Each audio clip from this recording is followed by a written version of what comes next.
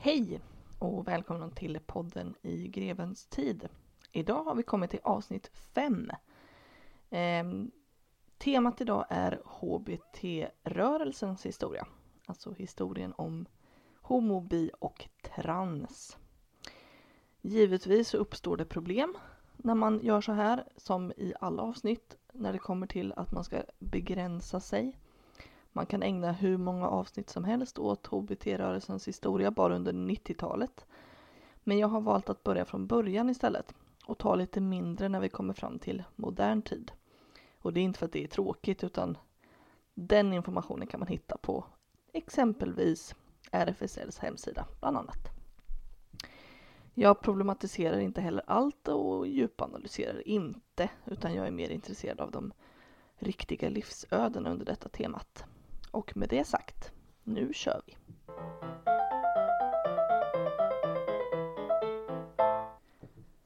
För 13 000 år sedan ungefär levde de första människorna i vårt långa avlägsna land. Folk här var jägare och fiskare och samlare. För 4 000 år sedan när jordbruksrevolutionen slog till började vi med jordbruk och boskapsskötsel. Saker som folk i typ det vi idag kallar Mellanöstern gjort de senaste 10 000 åren. Kläder från den här tiden, jordbrukstiden, visar att det gjordes skillnad på kön, på manliga och kvinnliga kläder. Det är också under den här tiden som ett ganska outvecklat Sverige möter ett utvecklat Europa och övriga världen, i handel bland annat. Och här uppstår ju ett utbyte av olika kulturer. Också kristna missionärer som kommer till Norden för att omvända folk från asatro till kristendom. Gravar från 7000 år sedan som man har hittat i Skåne, de kan könsbestämmas. Arkeologernas intresse har växt över det här. Det finns nämligen människor som har begravts utan de här typiska manliga och kvinnliga attributen som man hade. Och forskare menar då att de här personerna ska ha haft en särskild roll i samhället. En roll som exempelvis schamaner. Och det var ju en person som kunde röra sig mellan olika världar, människo- och andevärlden. Och en schaman kunde vara vem som helst. Man var fri från könsroller och sexualitet. Och liknande har senare hittats på grottmålningar i Asien och Europa. Och detta är ganska ovanligt. I Europa och Norden var det en ganska klar syn på att det fanns just bara 2 kön och att de var oföränderliga. Men så var det inte i hela världen. Chukchi-folket i Sibirien, de hade 7 kön under ett människoliv och inget menar de var permanent. Nordamerikanskt indianfolk hade 3, att man var man, kvinna och aki. Och aki var biologiska män som klädde sig i kvinnokläder och gjorde kvinnosysslor. Men det betraktades som ett eget kön. Fynd och forskning visar att det mesta var mer accepterat för 7000 år sedan. Samkönad sexualitet och könsöverskridande var socialt accepterat. Det visar också att kön inte bara skapades och beror på biologi utan också sociala normer. Och om vi rör oss till vikingatiden, våran bild av vikingar är väl att de är hårda, aggressiva machomän som plundrar och tar det de vill ha. Och att det är en väldigt maskulin värld med den starke i centrum. All manlig samröre var dock inte okej. Det har forskare kunnat tyda i språkbruket. Vad vikingarna blev riktigt upprörda över i språket, det var bland annat ordet nid. Det var ett nedsättande ord och skulle idag enligt forskare översättas till att vara hora till kvinnor och bögjävel till män. Ett annat ord var ju ergi, och det var att man då var passiv i samlag med män. Och om man var passiv då var man indirekt omanlig och då kunde man inte försvara sig och sitt hem och då var man omanlig och inte lika mycket värd. Intressant då är att det fanns inget kränkande i att vara den aktiva. Och heller inget kränkande i samkönad sexualitet mellan kvinnor.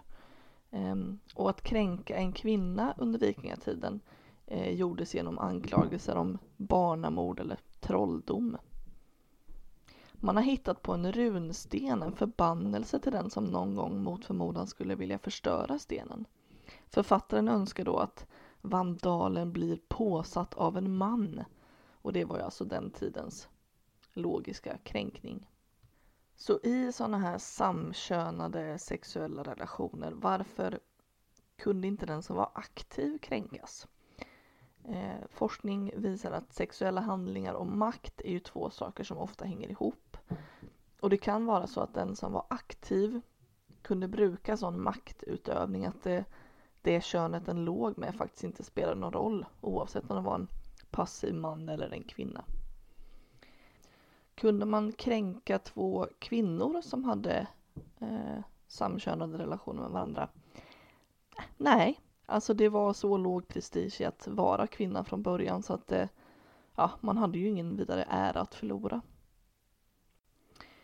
Samkönad sexualitet i Grekland, om vi ska flytta oss lite från Norden, det ansågs som något fint. Det var inga kopplingar till manligt eller några kvinnoroller.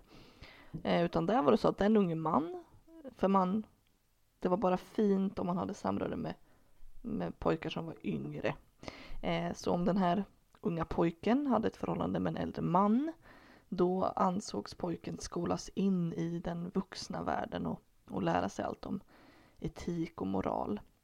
Det var ju också vanligt i Sparta under antiken, den här krigarstaten, där många pojksoldater hade förhållanden med sina officerare.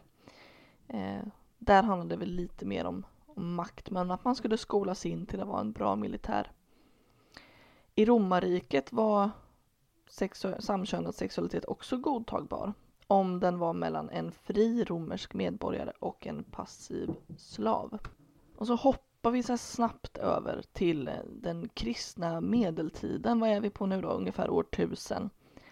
Och medeltiden kan man säga börjar när vikingatiden tar slut och kristendomen börjar ta större plats än asatron. Och i och med det så ökar ju kyrkans inflytande i Sverige. Och i och med kristnandet så var exempelvis äktenskap inte bara något mellan två personer eller två familjer, utan även också kyrkan. Kyrkan tog också stark ställning i hur giftermålet skulle se ut och mellan vilka. Där den enda godtagbara formen var den mellan en man och en kvinna. Den katolska kyrkan motarbetade samkönad sexualitet redan från 600-talet med straff och ofta bränning på bål. Vid 1400-talets slut fanns kyrkans makt och inflytande i varje mans hem och vardag. Det finns ett dokument från 1170 där det är skrivet av påven Alexander III till ärkebiskopen i Uppsala. Påven var då oroad över saker han hört från Sverige om mödrar som dödar sina barn, kvinnor och män som ingick äktenskap utan en prästs närvarande och om onaturliga laster och tidelag. Och det som påven var oroad över, det handlade ju inte bara om samkönad sexualitet utan all sexualitet som man ansåg stred mot naturen. Denna skrivelse var på något sätt början på en över 100 år lång kampanj från den katolska kyrkan att skapa moralordning i bland annat Sverige. Och som i alla religioner så finns det ju skapelser, berättelser. Bibelns berättelse är viktiga att förstå för att kunna förstå den kristna världens syn på relationer mellan män och kvinnor och sexualitet.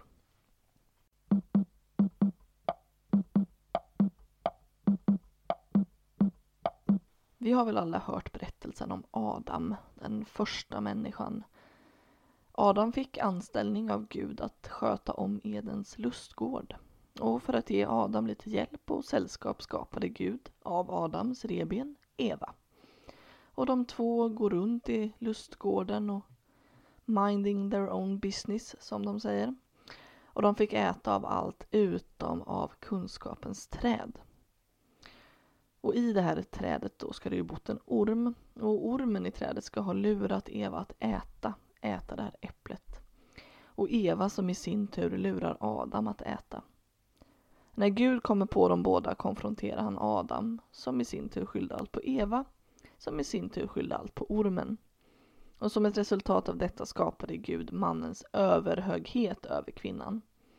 Adam fick också som straffa som straff arbeta hårt för all framtid och vara den som bestämde över kvinnan. Eva i sin tur och alla kvinnor efter henne fick i straff att föda barn med smärta och att underordna sig mannen. Berättelsen gör 2 saker klart. Och det är att 1. Man är det man föds till. Maktordningen könen emellan är satt av Gud. Och går man emot något av detta så bryter man alltså mot Guds vilja. Så vi får alltså tänka att det är så människan under 1400-talet, 1300-talet, 1200-talet tänker. Så att vi försöker vara på samma nivå som dem. Att kyrkan starkt var emot samkönade förbindelser då det inte bara stred mot Guds vilja utan också uppdraget från Gud att befolka världen visar de genom att för att få stopp på de sexuella handlingar mellan samkönade var att kyrkan själv ordnade med bordellverksamhet. Himla smidigt. Det finns exempel på i medeltida italienska städer. Dit flyttade många män, vilket resulterade i ett underskott av kvinnor. Och att det då var ett underskott trodde maktens elit, alltså kyrkan och andra politiska ledare, trodde de skulle bidra till att män sökte män. Så för att råda bukt med det potentiella problemet så bedrev man sexslaveri. Man tog kvinnan från andra delar av Europa. Och detta rättfärdigade man då med att det är ju värre synd att 2 män hade sex än om man köpte sex från en kvinna. Och för att ta oss tillbaka lite till maj 2020. Hur hade Paolo Roberto tänkt där? Men vi tar oss tillbaka till Sverige igen. För 1316 så föds Magnus Eriksson. Och när han var 3 år så blev han kung. Och under hans tid som kung så tyckte många stormän, som också ville ha en del av makten, att kungen hade för mycket makt. Vid tiden då det gick dåligt för Sverige passade de här stormännen på att skylla allt på kungen. Och han hade ju lite otur, Magnus, för just när han är kung så härjar ju pesten. Och pesten sågs ju vara ett straff från Gud. Och det här straffet hade då Gud lagt över folket för att dess ledare gjort något fel, trodde man. Och det är inte bara pesten som härjar utan även svenska krigståg och ekonomin går dåligt. Så det är många som dör och många lever fattigt. Och för de som ville krossa kungen fanns nu massa argument. Och en kvinna från en av de här stormannasläkterna var ju Birgitta Birgersdotter. Senare känd som den helgonförklarade heliga Birgitta. Birgitta spred rykten om att det var kungens fel. Hon ska ha kallat honom för Magnus Smek. Birgitta såg sig själv som medlare mellan Magnus och Gud. Och Magnus med sitt, enligt henne, syndiga leverne var inte ensam om att få ta skulden. Under pesten var det olika minoriteter i Europa som ansågs vara ansvariga för det som drabbade folket. Man har ju förföljt judar länge också för att man beskyllde dem för att spridit pest. Men tillbaka till Magnus. Magnus älskare ska ha varit Bengt Algotsson. En man som var mycket vid kungen. Han fick fina titlar och förläningar. Heliga Birgitta utmålade denna Bengt i sina skrifter som djävulens tjänare. Och med kyrkan i ryggen gick propagandan mot kungen ut på att om bara kungen kunde avsättas så skulle Gud sluta straffa landet. Man lutade sig mot Bibelns ord som sa att en man som ligger med en annan man, som om den vore kvinna, måste dö. Och det för oss till en annan biblisk historia, den om Sodom och Gomorra.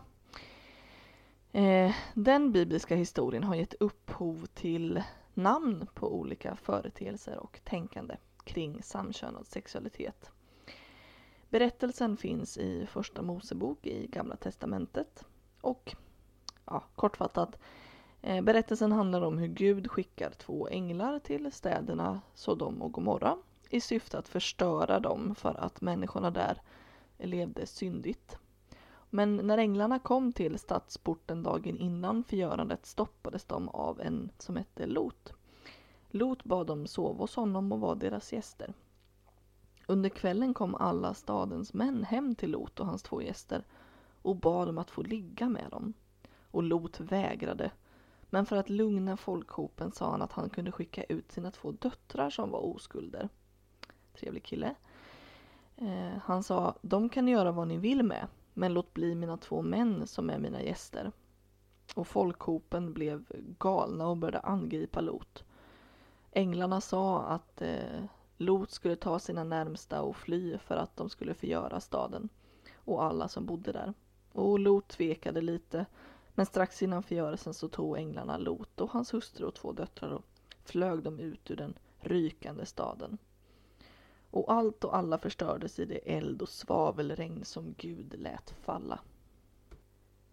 Den här bibliska historien har gett namn till handlingen och den som utför den, sodomi och sodomit. Berättelsen har varit viktig för kristendomens inställning till all sexualitet som inte ansågs godtagbar. Inte bara samkönad utan också oralt, analt och tidelag.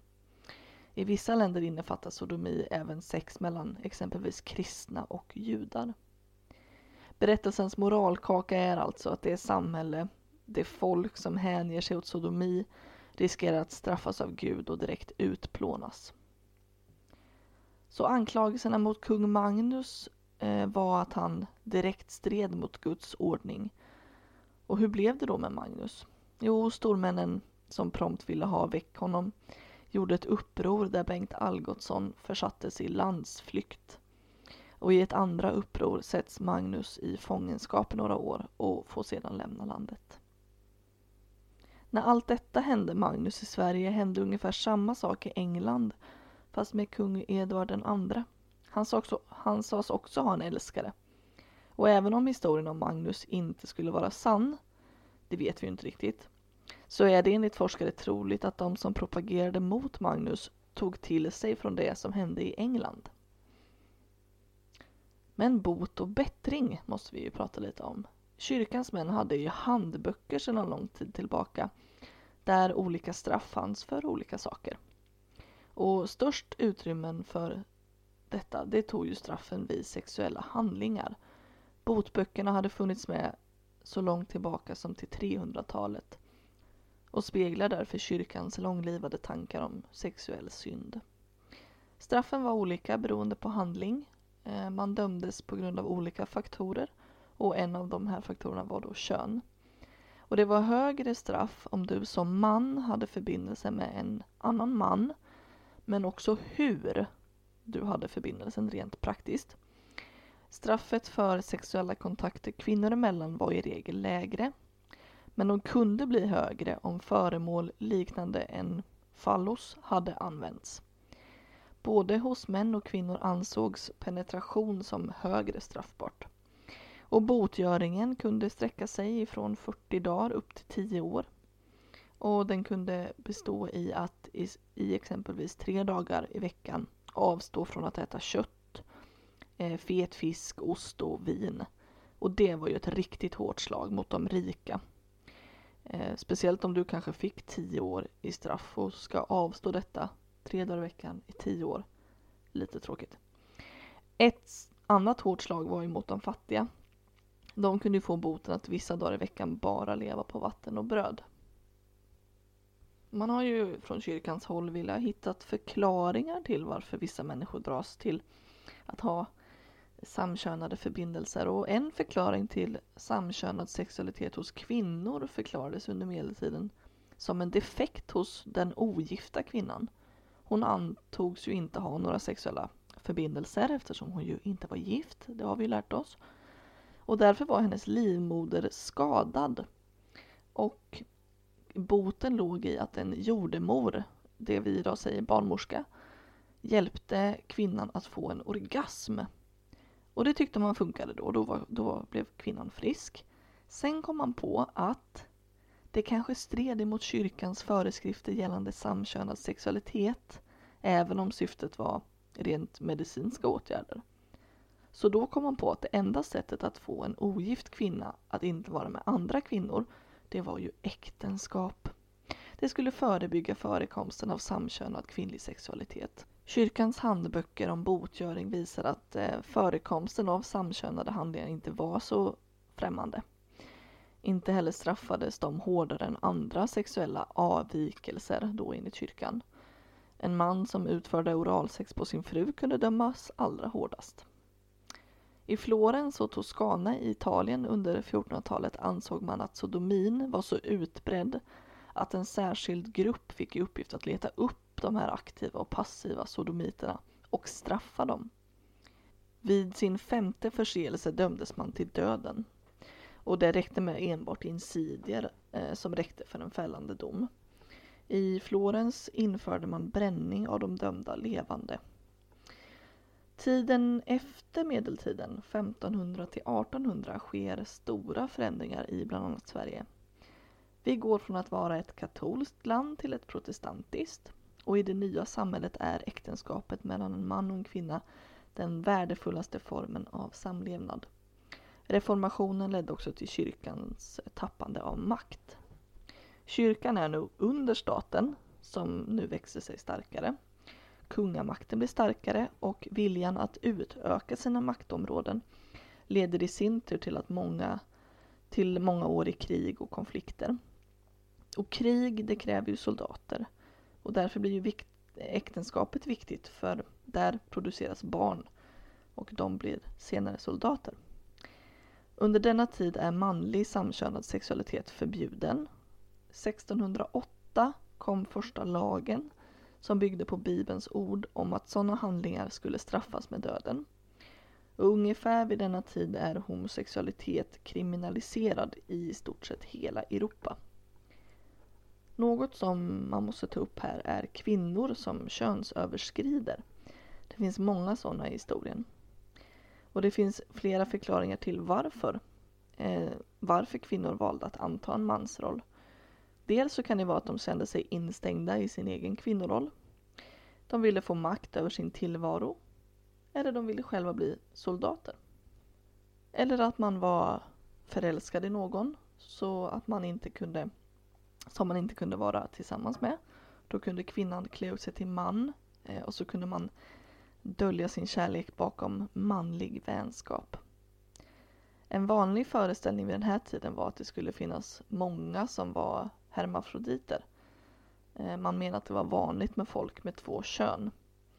Och detta för mig in på historien om drottning Kristina. Det fanns rykten om att hon skulle varit en hermafrodit. Och i sina egna memoarer skriver hon att de kvinnor som hjälpte till vid förlossningen först trodde att hon var en pojke. Pappa Gustav II Adolf och hans drottning Maria Eleonora hade inga barn innan, och förhoppningen, som i alla kungahus och familjer vid den här tiden, var att det skulle födas en pojke. Barnmorskorna berättade att barnet var en pojke, men såg snabbt att de hade sett fel. Pappa Gustav II Adolf tog det med ro, vilket förvånade alla. Men man väntade lite med att berätta det för drottningen tills hon vilat klart efter nedkomsten. Man var, citat, rädd att besvikelsen skulle skada hennes hälsa. Hennes far kungen uppfostrade Kristina som att hon var en prins. Och i hela sitt liv kom Kristina att utmana föreställningen om kön. Hon kom också under hela sitt liv klä sig maskulint. Kristina gifte sig aldrig, vilket spädde på teorierna om att hon antingen var hermafrodit eller intresserad av kvinnor. Vilket ytterligare spädde på de ryktena att hon var väldigt nära sin hovfröken Ebba Sparre. Ebba presenterades inför främmande, ofta som Kristinas sängkamrat. Av att Kristina kunde uppträda på ett sätt som förde tankarna till en man hade förmodligen att göra med att hon besatt en traditionellt manlig roll i egenskap av monark. Hon var ju ändå Sveriges drottning i 22 år. Kristinas sätt väckte egentligen inte så mycket uppmärksamhet. Historiker menar att detta kan bero på vår föreställningsvärld. Man ser inte det man inte förväntar sig. Och kläder hade större betydelse förr i att könsbestämma människor än vad det har idag. Idag är det ju ingen som höjer på ögonbrynen om kvinnor har byxor. Det vore ju snarare konstigt. Men fanns det inte män i kvinnokläder? Jo, i syfte att skydda sig i många fall. Soldater som flyr fångenskap gjorde det ofta iklädda klänningar. Men också Lars Molin, mer känd som Lasse-Maja, tjuven och bedragaren som levde på 1700-talet och som klädde sig i kvinnokläder och spelade fästmö till sin manlige vän. Denna manliga vän och Lasse-Maja ska ha delat säng. Dock dömdes han inte för det när han väl drog sin förrätta, utan bara för sina stölder och bedrägerier. Men han berättar själv hur han i ett besök hos ett par i Enköping blir uppvaktad av frun i huset. Lasse-Maja är under besöket just Maja och inte Lasse. Maken var tvungen att resa bort och frun bjöd in Lasse-Maja till sängen. Lasse-Maja var dock tvungen att lämna frun för att inte bli avslöjad som man. Under 1500- och 1600-talet var det väldigt få fall av män och kvinnor som dömdes för samkönade sexuella handlingar. På 1700-talet, i och med olika lagändringar, funderar man på om man inte nämner sodomi eller homosexualitet, som det senare kom att kallas. Om man inte pratar om det så kanske människor inte skulle veta att det fanns. Så i en lag som kommer 1734 nämns det inte. 1864 inför man det igen som ett förbud. Ändå tog man inte lika hårt på det samkönade umgänget vid den här tiden som man gjorde på det som skedde utanför ett äktenskap. Man var ju livrädd för alla de här utomäktenskapliga barnen som föddes.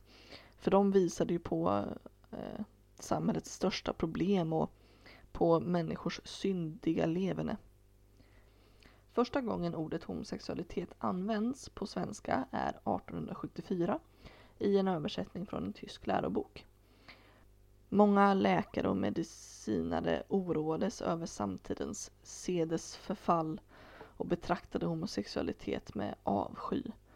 Under slutet på 1800-talet rasade en debatt i Norden om sedligheten och dess förfall. Och den radikala läkaren Anton Nyström hade en mer tillåtande syn på homosexualitet, även om han satte det heterosexuella som norm. Och detta var 1904. 1919 är Nyström tillbaka igen och i en skrift räknar han upp ett antal kända homosexuella. Allt ifrån diktaren Sappho till drottning Kristina. Nyström menar att alla människor befann sig på en glidande skala mellan manligt och kvinnligt och alla är alltså i övergångsformer. Han menar att homosexualiteten som sådan inte var onaturlig utan homosexuella personer, citat, älska i enlighet med deras natur eller sådana de skapats och ehuru detta beror på en anomali är deras kärleksliv för dem det naturliga. Begreppet homosexualitet sprids i Europa och kunskapen om det nådde allmänheten genom tidningsartiklar från både England och Tyskland där personer dragits inför rätta. I Stockholm och Sverige fick folk kunskap om homosexualitet i samband med uppståndelsen kring den 34-åriga konstgjutaren Nils Santesson. 1907 försökte hans älskare ta sitt liv.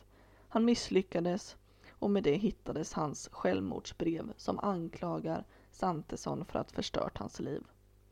Santesson dömdes till 10 månaders straffarbete i samband med detta. Och i samband med detta så blossar också debatten upp om att avkriminalisera homosexualitet. Sverige var ett land som låg lite efter när det kom till industrialiseringen bland annat. Så folk livnärde sig och bodde längre kvar på landet än i andra delar av världen. Och det innebar ju att de homosexuella subkulturer som då fanns i bland annat England och Frankrike, de kom ganska sent till Sverige. Att likasinnade samlades på olika klubbar kom inte till Sverige förrän sent 1800-tal. En fånge på Långholmen berättade sina memoarer från 1912 om livet i Stockholms undre värld. Om kvinnohatare och bögisar. Om de män som söker män istället för kvinnor.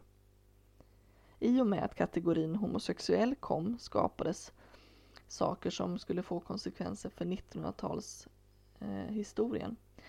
Bland annat fick läkarvetenskapen ett kall och det var att försöka hitta bot och kontrollera den här homosexualiteten. Konsekvensen av detta blev dessutom att heterosexualiteten blev ett begrepp. Och det blev det begreppet som eftersträvades. Normen och det normala.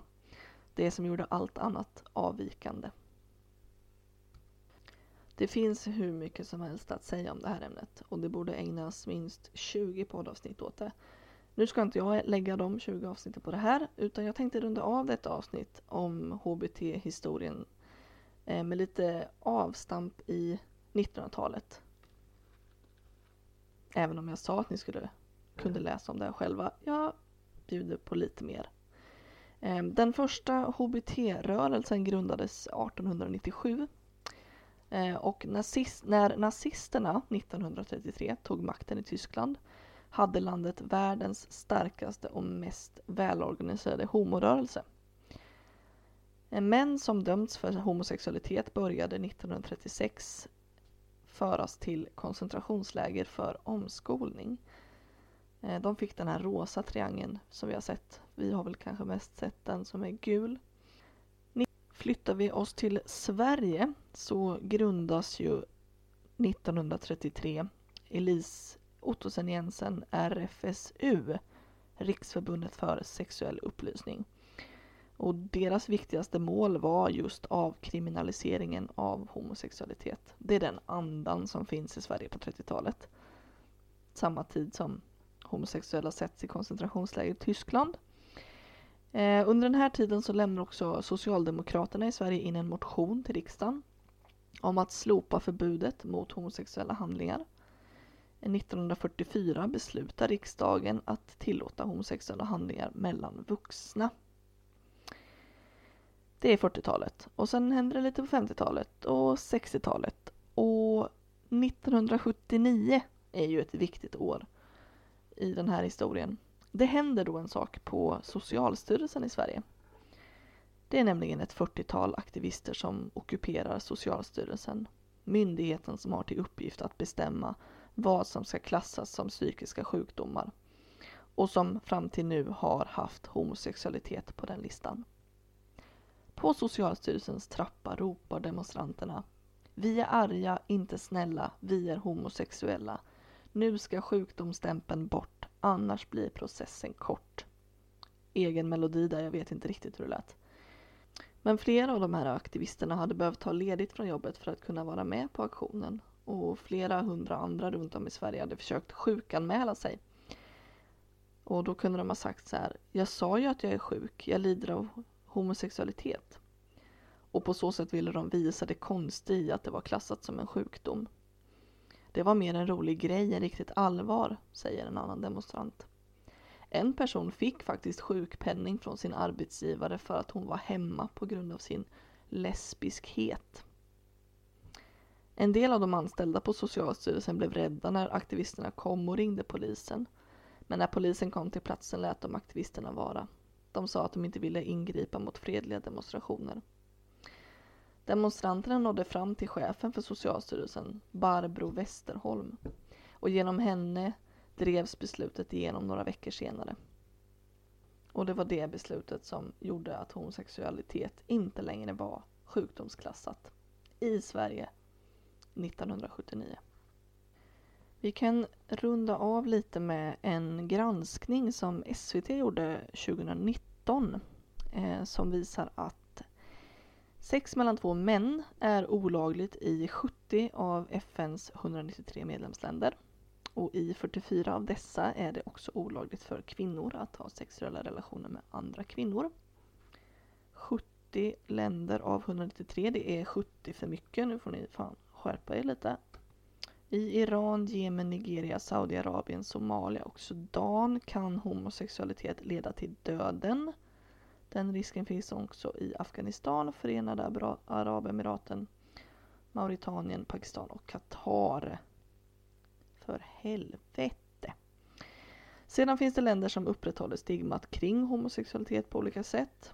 I Egypten exempelvis dömdes en programledare till 1 års fängelse för att han har intervjuat en anonymiserad homosexuell man. Och i Indonesien satte staten nyligen stopp för ett Instagramkonto som la upp tecknade serier om en homosexuell muslimsk man. Vi har lite att jobba med fortfarande. Hur ska man sammanfatta det här som jag har pratat om. Ja, en sak vill jag lägga till. Den här heliga Birgitta som anklagade kung Magnus för att ha haft en manlig älskare. Det är ju säkert sant. Mycket hände ju i de fina salongerna på den tiden. Men hon var ju alltså en kvinna som fick syner, uppenbarelser från Gud, sa hon sig själv. Är hon pålitlig? Är hon en bra källa? Tveksamt. Men det kan inte jag sitta och döma ut. Men heliga Birgitta, inte så helig för mig. Och homosexualitet är ju i så många länder fortfarande förbjudet. Det är olagligt. Det anses vara en sjukdom. Jada, jada, jada. Man tror man kan bota. Jag har hört jättemånga olika sätt att bota homosexualitet på. Jag tror inte att någon funkar. Men jag tänker att vi måste lätta lite på stämningen. Det här är oroväckande och tragiskt och hemskt. Och det blir så här på snudden till att man sätter skratten i halsen och det blir lite roligt. Ni ska få lyssna på ett klipp. Det är Irans president som besöker Columbia University 2015. Under en frågestund gällande Irans mänskliga rättigheter så yttrar sig då presidenten om att Iran alltså, minsann, inte har några homosexuella. Ljudet är väl lite svajigt men ni får lyssna om. Och mina avslutande ord för det här avsnittet. Ta hand om varandra. Hälsa på avstånd. Krama inte äldre.